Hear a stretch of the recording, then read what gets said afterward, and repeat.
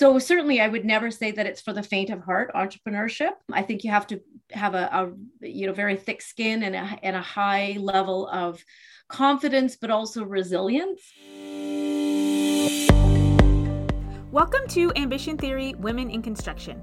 This show asks questions that everybody is thinking about but doesn't want to say out loud. It's about tackling complex topics like, why are there so few women in senior leadership positions? What is it going to take to change this? Each episode is a combination of motivation and tactical strategies to get ahead. We get out of our comfort zones and we take action. We learn, grow, and create opportunities. I am your host, Andrea Jansen, a certified executive coach with an MBA, and since 2018, I've coached over 1,000 construction professionals to level up their leadership. Let's get started. Nadine Spears owns a really interesting construction and manufacturing company. The majority of her team is female, and there is very little employee turnover at the company. Her competitors often give her referrals because her products and services are just that good.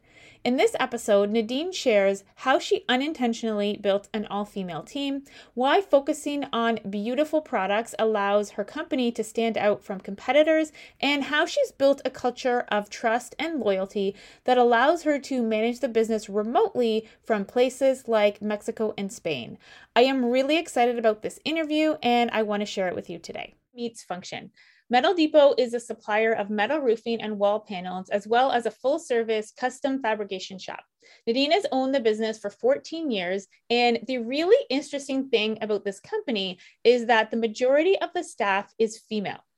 Metal Depot is a small shop that stands out in the Winnipeg market because of its attention to making things beautiful. Welcome to the podcast, Nadine. Hi.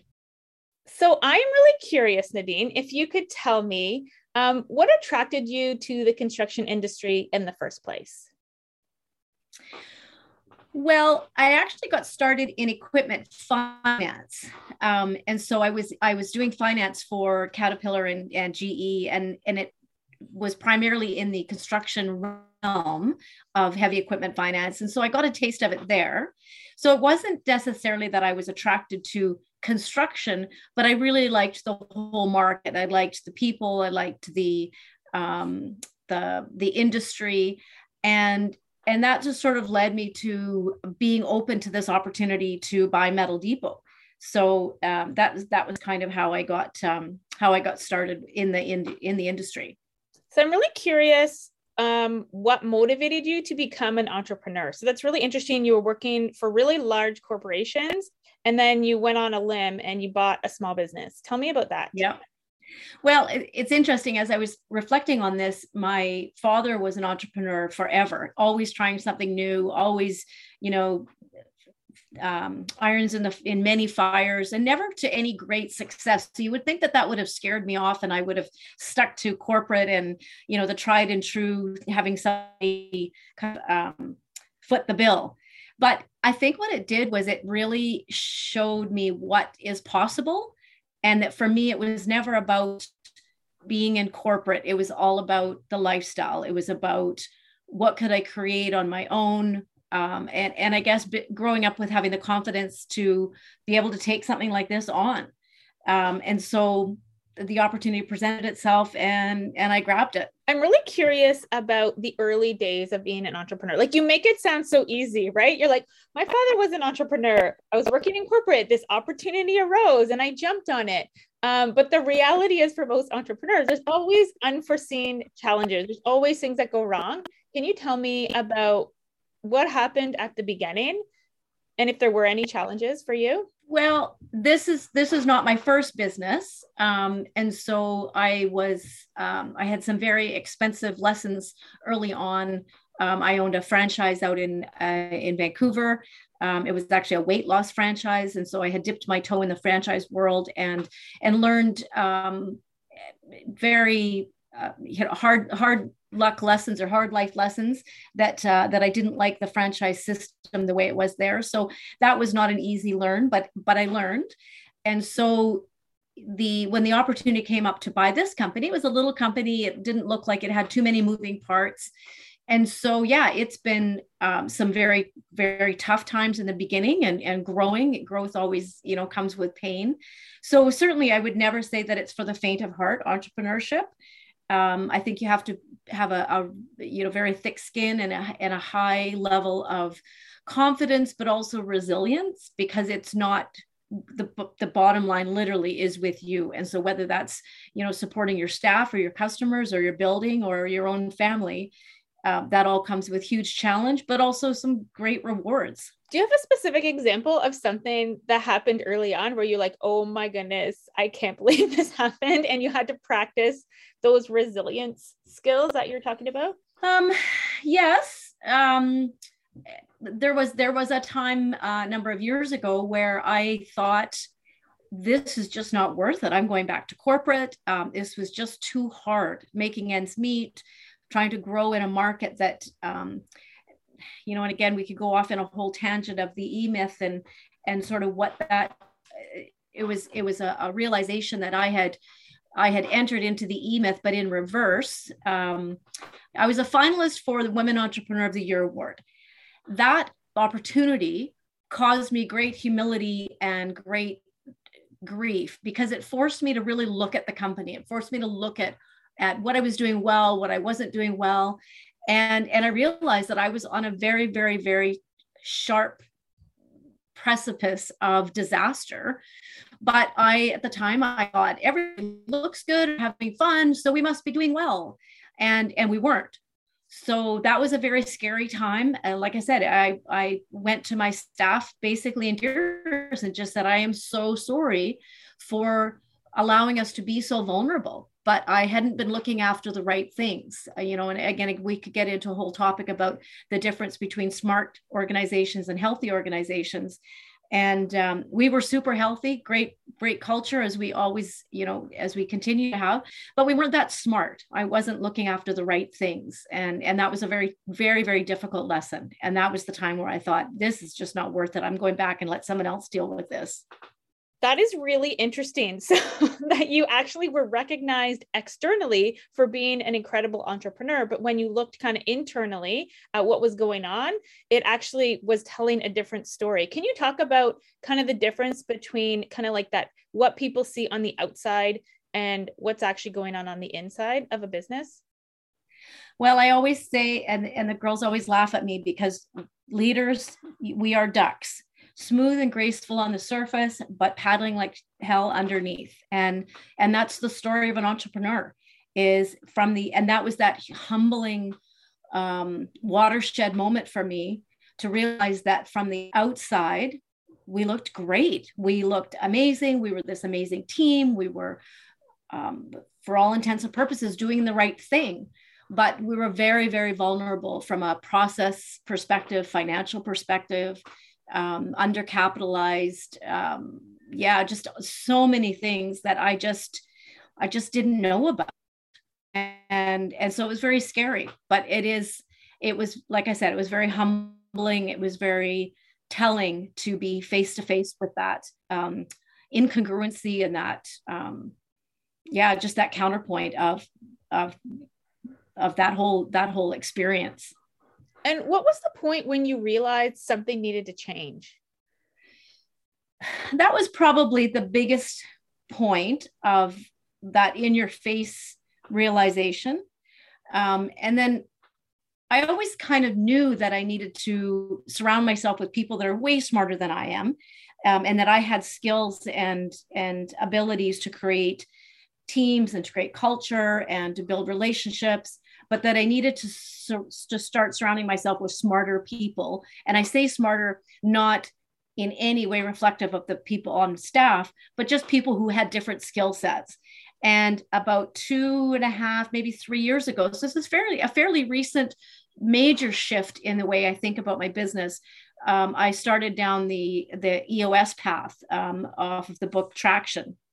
And that, again, was one of those in your face kind of moments of kind of like, holy crap, I need to start being smarter about this. Otherwise, I'm just going to continue in that duck mode of paddling like crazy and underneath and just barely keeping afloat or keeping my head above water. Can you tell us about what EOS is? EOS is the Entrepreneurial Operating System. So it comes from Gino Wickman's book, Traction.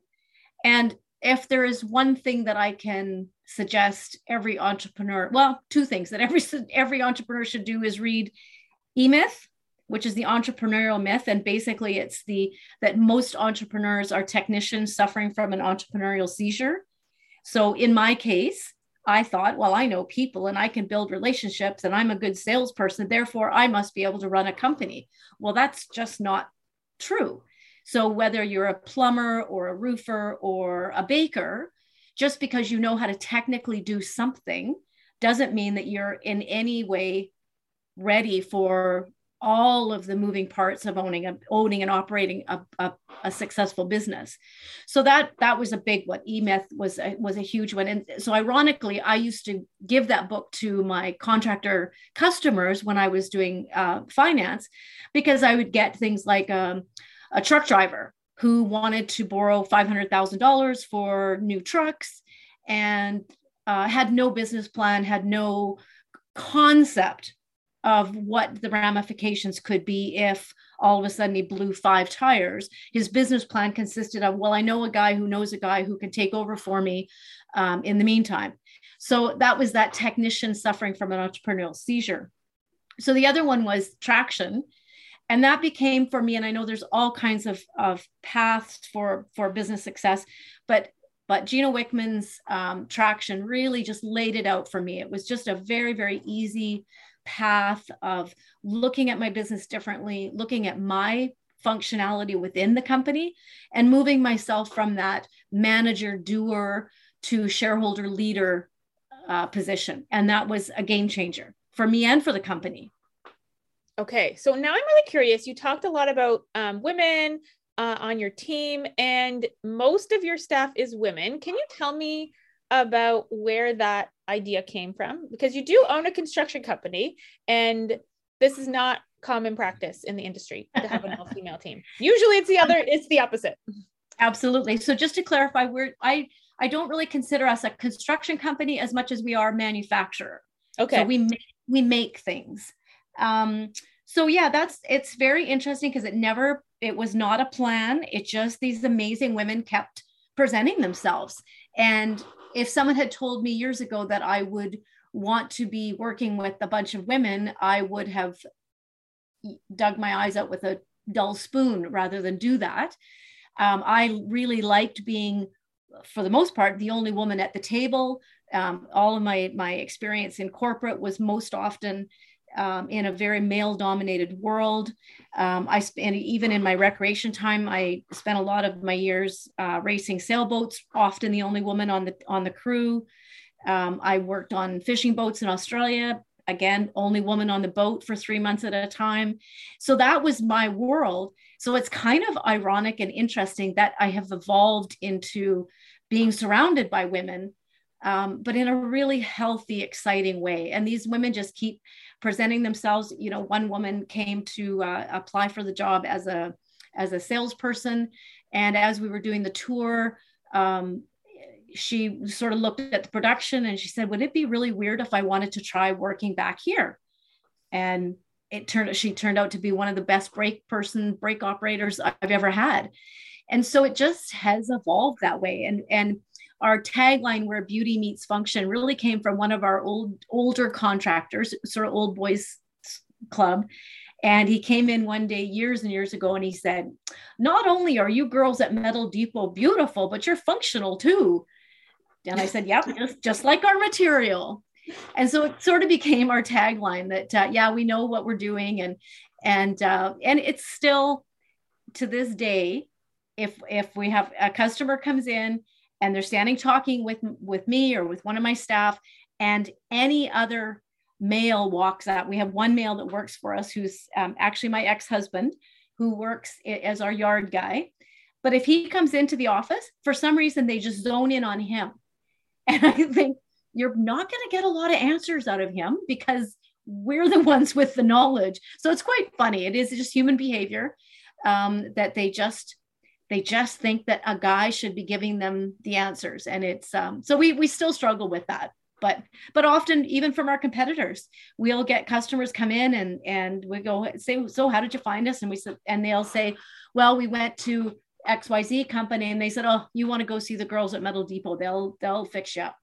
I find that really interesting that your tagline, it almost, because you could see it from, like, I love how you have this different perspective, right? You see it as a perspective of opportunity and you don't let things kind of drag you down. Because that initial comment about like the people on your team being beautiful and functional could be interpreted as being a sexist comment, but you were able to like flip it on its head and really flip the script and turn it into something really empowering and making it about the product. So what kind of like work do you do on your mindset to kind of be able to kind of push through in getting over these stereotypes and not letting it drag you down? Well, and of course, there's all kinds of discussion these days about, being more woke in everything that we do. Well, I can honestly tell you that in all of my time in corporate, as being one of very, very few women in the heavy equipment finance world for many, many years, I got more FaceTime. I got more time on the phone. I got more time with my customers because it was a novelty. And so I'm not ashamed of that. It's not like, it was, from a sales perspective, you want to do everything you can to have 5 more seconds with a potential customer. And so, yeah, is it a novelty when people come into our beautiful space and see nothing but women? Yeah, it's a novelty, but we back it up with expertise and knowledge and a really, really remarkable experience. So yeah, we turn it on its nose and we don't shy away from it at all. We don't, early on, one of my challenges when I was in corporate and I came from a banking background and then went into heavy equipment finance. And I was criticized at the beginning for being too corporate, too bankish. And so they wanted you to wear khakis and a button down shirt. And I did that for a time. And then I thought, you know what, kind of screw you. I don't need to look like you to be able to understand you and to be able to help you. So, but I had to pay my dues. I had to, show that I can be very feminine. I can be a woman, but I can still understand what you need in your business. And the same with how we are today. We don't look like contractors. We don't try to be like contractors. We are who we are, and we understand your business, and we understand the construction world, and we understand building, but we had to earn that right, for sure. If you are an HR professional or a construction leader and you're curious about how you can better engage and support your female staff, we have some exciting news to share with you. Ambition Theory has developed industry-specific leadership training programs for women in line with the Canadian Construction Association's Gold Seal certification program. The goal of these programs is to help companies develop leaders from the talent that already exists internally. There is a war for talent in the construction industry, and engagement and retention are among the best ways to address this. If you want to learn how Ambition Theory can help you improve employee engagement and retention, go to ambitiontheory.ca and book a call with us. And now, back to the conversation. Can you just back it up a little bit and describe exactly what Metal Depot does and kind of what service and products you provide for your customers? Yeah. So we are a reseller of metal roofing and metal siding products. So there are a number of big roll formers within across Canada and the United States that we draw from. So that is the roll formed product. So we custom order the big long sheets of roofing. And then what we do is we fabricate from flat stock, from light gauge flat stock, we fabricate all of the trims and accessories and flashings that go with that. So we service our core customers would be architects, designers, installers, developers, as well as high-end homeowners, and right through the whole realm, right to, we call him chicken coop guy, who wants to just need some metal roofing for his chicken coop. So we service a really wide range, but I would say our sweet spot is that contractor, developer, and because it is a more high-end investment level product, you're going to do it once and that's going to be it. And then with our manufacturing, we do all kinds of things that are not sexy and not fun. We build J channels and we build, drip edge. So anybody who's in the stucco world, would use a metal or aluminum drip edge in their installation of the stucco. We make those things. Cool. And it's really like the core value of the company, the differentiator of Metal Depot is that aesthetic. It's beautiful, no matter what it is, even if it's simple, it's always beautiful and you're always looking out for that aesthetic appeal. Yeah. And it's, the product itself is, whether it's, I wouldn't say the J channel or drip edge is particularly beautiful, but it's quality, it's functional.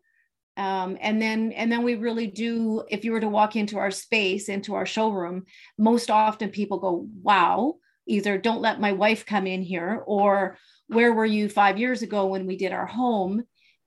Because we're very, very design heavy in everything that we create and promote. Oh, that's cool. So I want to talk about a different topic, which is the culture of the organization, because you have built this brand, right? You have built this reputation for being that person. Like your competitors are recommending you, right? So you've built a really strong brand. You've built a really strong culture. Can you tell me how you're actually doing that? It started, I think I would say that it started as an unconscious, trying to think of the word. It's where the unconscious becomes conscious. So because I was driven by lifestyle, I want to be surrounded by people that I want to spend time with. It was never, for me, it was never about the money. It was never really about what we make. I always tell the girls, like, I couldn't care less if I came in on a Monday and said, hey, guess what? We're not in the metal business anymore. Let's go into doggy daycare. I can't imagine 9 other people that I would rather be in business with. So it's sort of, our culture really transcends what we do to how we do it. So we live by the concept of build a business that would put our business out of business. So I say that again, because it kind of plays with your mind a bit, but build a business that would put our business out of business. So if someone wanted to come into our market and say, okay, how can we take out Metal Depot? What are the things that they would do? What are our weaknesses? What are the chinks in our armor? And if we know those and we can identify them, then let's fix them, or let's change them, or let's strengthen them so that that vulnerability isn't there. So the culture is all about our team. It's all about the people. It's about, we love being together. We love working together. And it's not a big kumbaya. We challenge each other. Again, part of the EOS world is really driving clarity, role clarity, driving, there's a term called GWC, and it's, do you get it? Do you want it? And do you have the capacity for it? And so driving through your core values and making sure that everybody on the team is really in alignment, not just on their job, but on how their job affects the overall team and the overall operation, the organization, and the culture. And so we're maniacal about our culture. And so if you were not in alignment, you'd probably think we were weird, or you would certainly not want to spend 8 hours a day with us, because we are maniacal about it. We check our egos at the door. There is absolutely no place for them. And it's unique. It's unique. So I'm curious about how you know whether, because you said it, right? If you're not a fit, it's like you couldn't stand being there for 8 hours a day. So how do you know in the recruiting process whether someone's going to be a fit or not? Well, again, that's been a very interesting sort of evolution. I can honestly say, in now almost 15 years, I have never had anybody quit. Nobody has left of their own accord. I've had to help people find other places to be successful, but I've never had anybody leave other than to, move across the country or go have a baby or go to school or something. But nobody's ever said, I don't want to work here anymore, I'm out. The reality is I haven't done a lot of recruiting, because I think we create a culture that people, whether it's our customers, our vendors, our friends, when they have someone looking for something, they're like, oh, you got to go try and get on with Metal Depot. Or, hey, if you're ever looking for someone, my son, daughter, wife, neighbor is looking for something. So we exude that culture that makes people want to work for us. That being said, we have become more intentional about that recruiting process as we've worked through the EOS and illuminated our core values. And I say illuminated as opposed to created or come up with, because I believe that your core values are there whether you know them or not. They are there. They are part of your culture. So once we illuminated them and became very clear on what they are, now it becomes really easy to recruit the right people. So what are the values of Meadow Depot? Well, we have 4. Own it, learn it, share it, and deliver it. So own it means no blaming. Just own it, personal and corporate responsibility and accountability. We're not always right, but the customer is not always right. But our job is to make it right. So take responsibility. If we made a mistake, fix it, no questions asked. If the customer made a mistake, fix it with grace, help them, help us both walk away with a good experience. So that's own it, no blaming. Learn it, no limits. If you don't know something, ask, learn it. And then the next one is share it. So no ego. So if you have knowledge or experience or thoughts or ways of doing things, share it. There's no holding on to knowledge or expertise for fear of, well, if I share that with you, then you don't need me. We're very, very firm about that. No ego, check it at the door. Whether you've been here 2 days, 2 years, or 2 decades, share it, and then we'll all grow.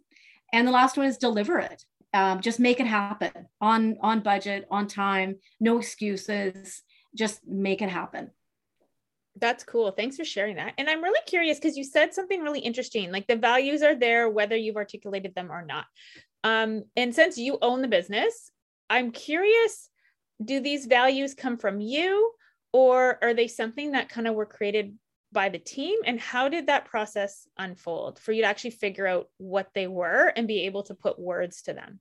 Yeah, so that's been a bit of a challenge because I wrestled for a long time thinking that what are my own and I'm still struggling with what are my own personal values. And again, those values are there. I just haven't been able to articulate them as clearly as I have now with the corporate ones. And 2 years ago when I started talking about we need to come up with our core values, the tendency is to go to marketing slogans and something you can print all over the building and show your customers and realizing that core values are what they are.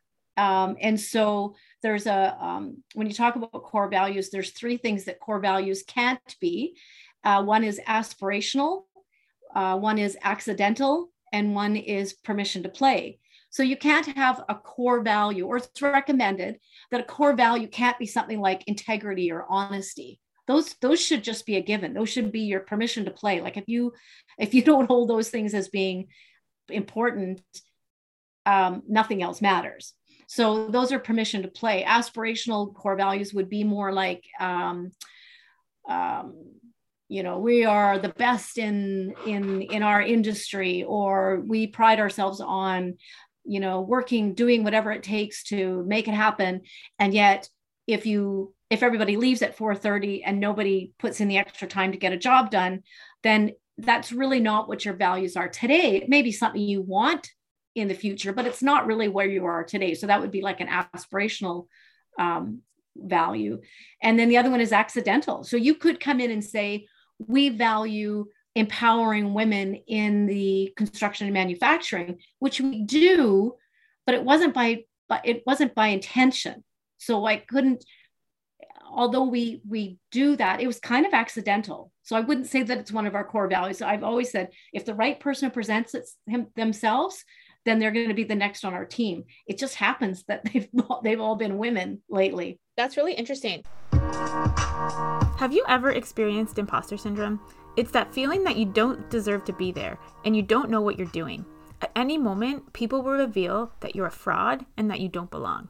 Until recently, imposter syndrome was considered an internal problem, something that's in your head, and it was up to you, the individual, to solve this problem. I want to tell you today that this assumption is wrong. There is new research that explains why imposter syndrome is a systemic issue and not an individual problem.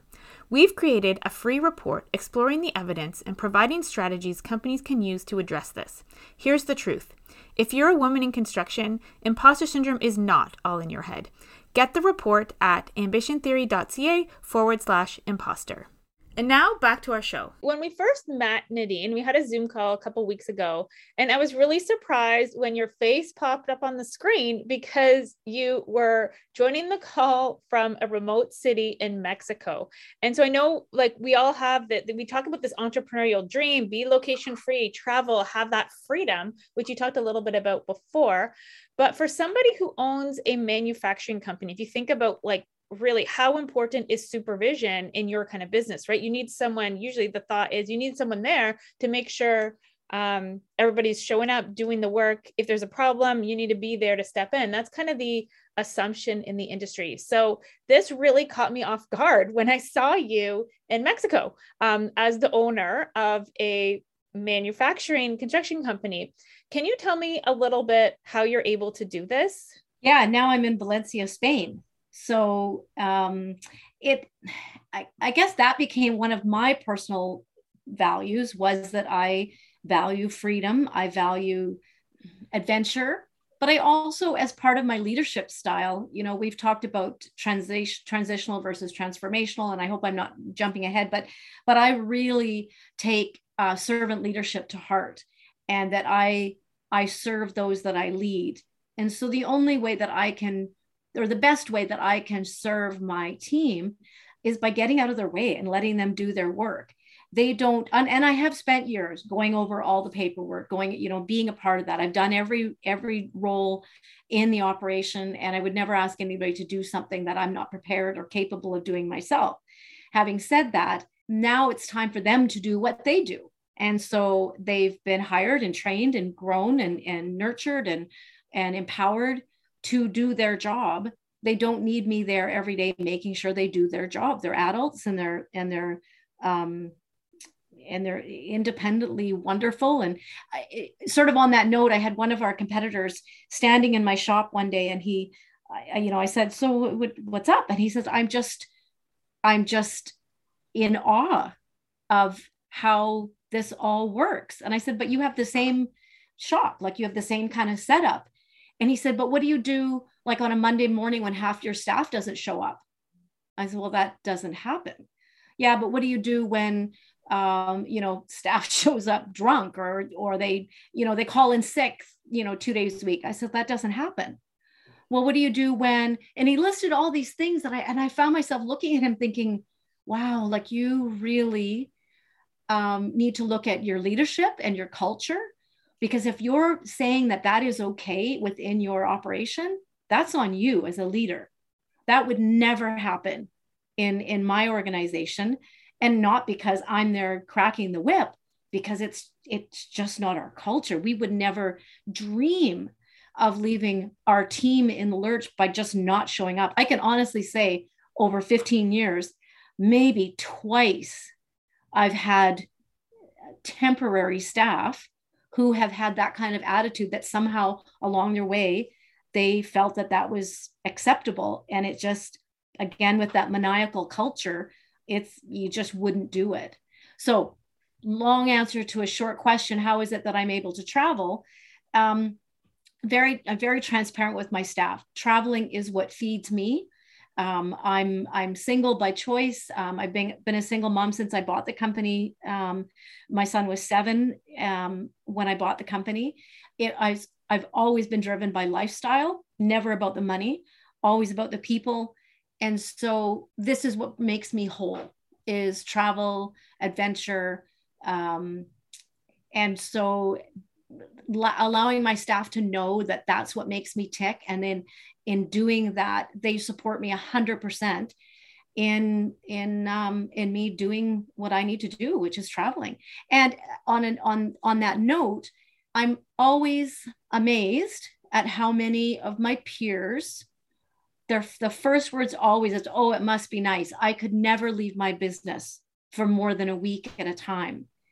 And a pastor of mine once said, if I left this church, the place would crumble down around you. And I thought, wow, that is like the biggest testament to poor leadership ever. And so I really took that to heart, that if the place will crumble down around me, if I'm not there for a week, then really all I have done is bought myself a job. And that was not my plan.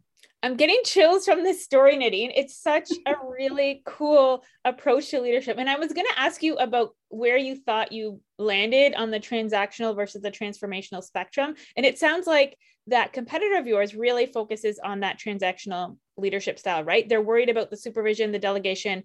How many bodies am I going to have? How many bodies do I need? Are people showing up, not showing up? Are they showing up really not ready to contribute, not ready to work, and really correcting those behaviors? And I find it interesting that they asked you about that. Like, what do you do when? How do you discipline? That was just like their gut response when they saw your situation. But I can definitely tell from hearing this story that you veer like very far towards the transformational side of the spectrum, where you're holding these people accountable, you're building that trust, you're building that relationship. It's more about collaboration. It sounds like you're holding people to this really high standard and you're really inspiring them so that they want to show up, and you're kind of tapping into their internal motivation. And then they in turn want to help you tap into yours, which is really cool. It sounds like just like, honestly, like this gift that keeps on giving, right? This motivation that keeps people going. So definitely think you're on the transformational side of the spectrum.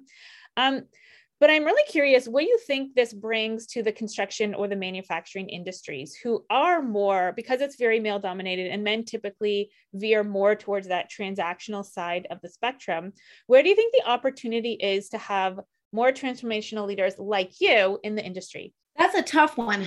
Someone asked me about what's the goal for Metal Depot, and I said we want to be leader breeders, and so if I can breed more leaders and they go on to do more and influence other aspects of business in general, ideally in the construction and manufacturing world, then that will become a good legacy for me, a worthwhile legacy.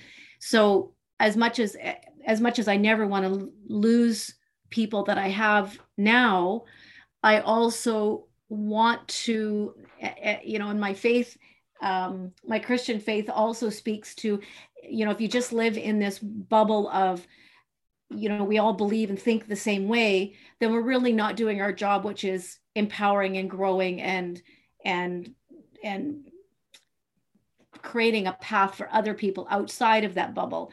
So as I hear myself say that, it really is, what is our outreach? How can we touch the industry? So I sit on the board of directors for the Manitoba Women in Construction, and I'm speaking at Women in Trades, and just trying to hopefully inspire and empower other women to grow in this field, and to not be afraid to bring that transformational relational perspective to their jobs and to their engagement with their staff, with their vendors, customers, whoever it is. I think that's a process that we need to continue to aspire to, is just to keep pushing that transformational piece and create environments where people don't have to be fearful of being, that ego driven. I don't know, that's a tough one. It's I think we can just do it one person at a time. It's just empower one person and they'll go on and lead and be an example. I have some young people, some young women working for me now, and I can't be naive enough to think that they'll stay with me forever and ever after. But at 22, if I can keep them really engaged and really inspired and really growing and challenged for the next few years, then I would happily see them go on to do other things and feel quite comfortable and confident knowing that that we've created a benchmark for them, that they would go into other organizations and go, whoa, this is how we did it at Metal Depot, and this is the results we got. So let's try that. Does that make sense? Yeah, totally. That's really cool. So we always encourage people to take action within 24 hours after learning something new at Ambition Theory. So I'm really curious what you can recommend people do if they want to start leaning into their transformational leadership skills, just starting to practice kind of bringing that relational side of things to the table in their job. How can they start doing that? And this is something they could do either today or tomorrow, like a really small baby step just to get started. Look in the mirror. Be personally accountable. We women spend a lot of time in the lust and loathing, and we lust over. I get people say, "Oh, I wish that I could travel like you do, and I wish that I could, blah blah blah," or we're driven by Instagram. Oh, I wish that it's that lusting after something, and then the loathing of our bodies and our position and our current life, and going, oh, if only I could do this, and if only I could do that.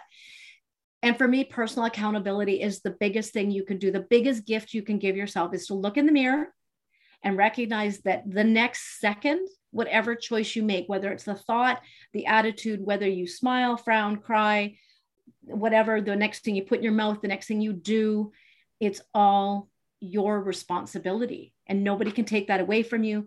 There is no blaming. There is no, it's such a bigger, it seems like such a small thing to look in the mirror and say, I am responsible for my current situation, whatever that may be, good, bad, or ugly.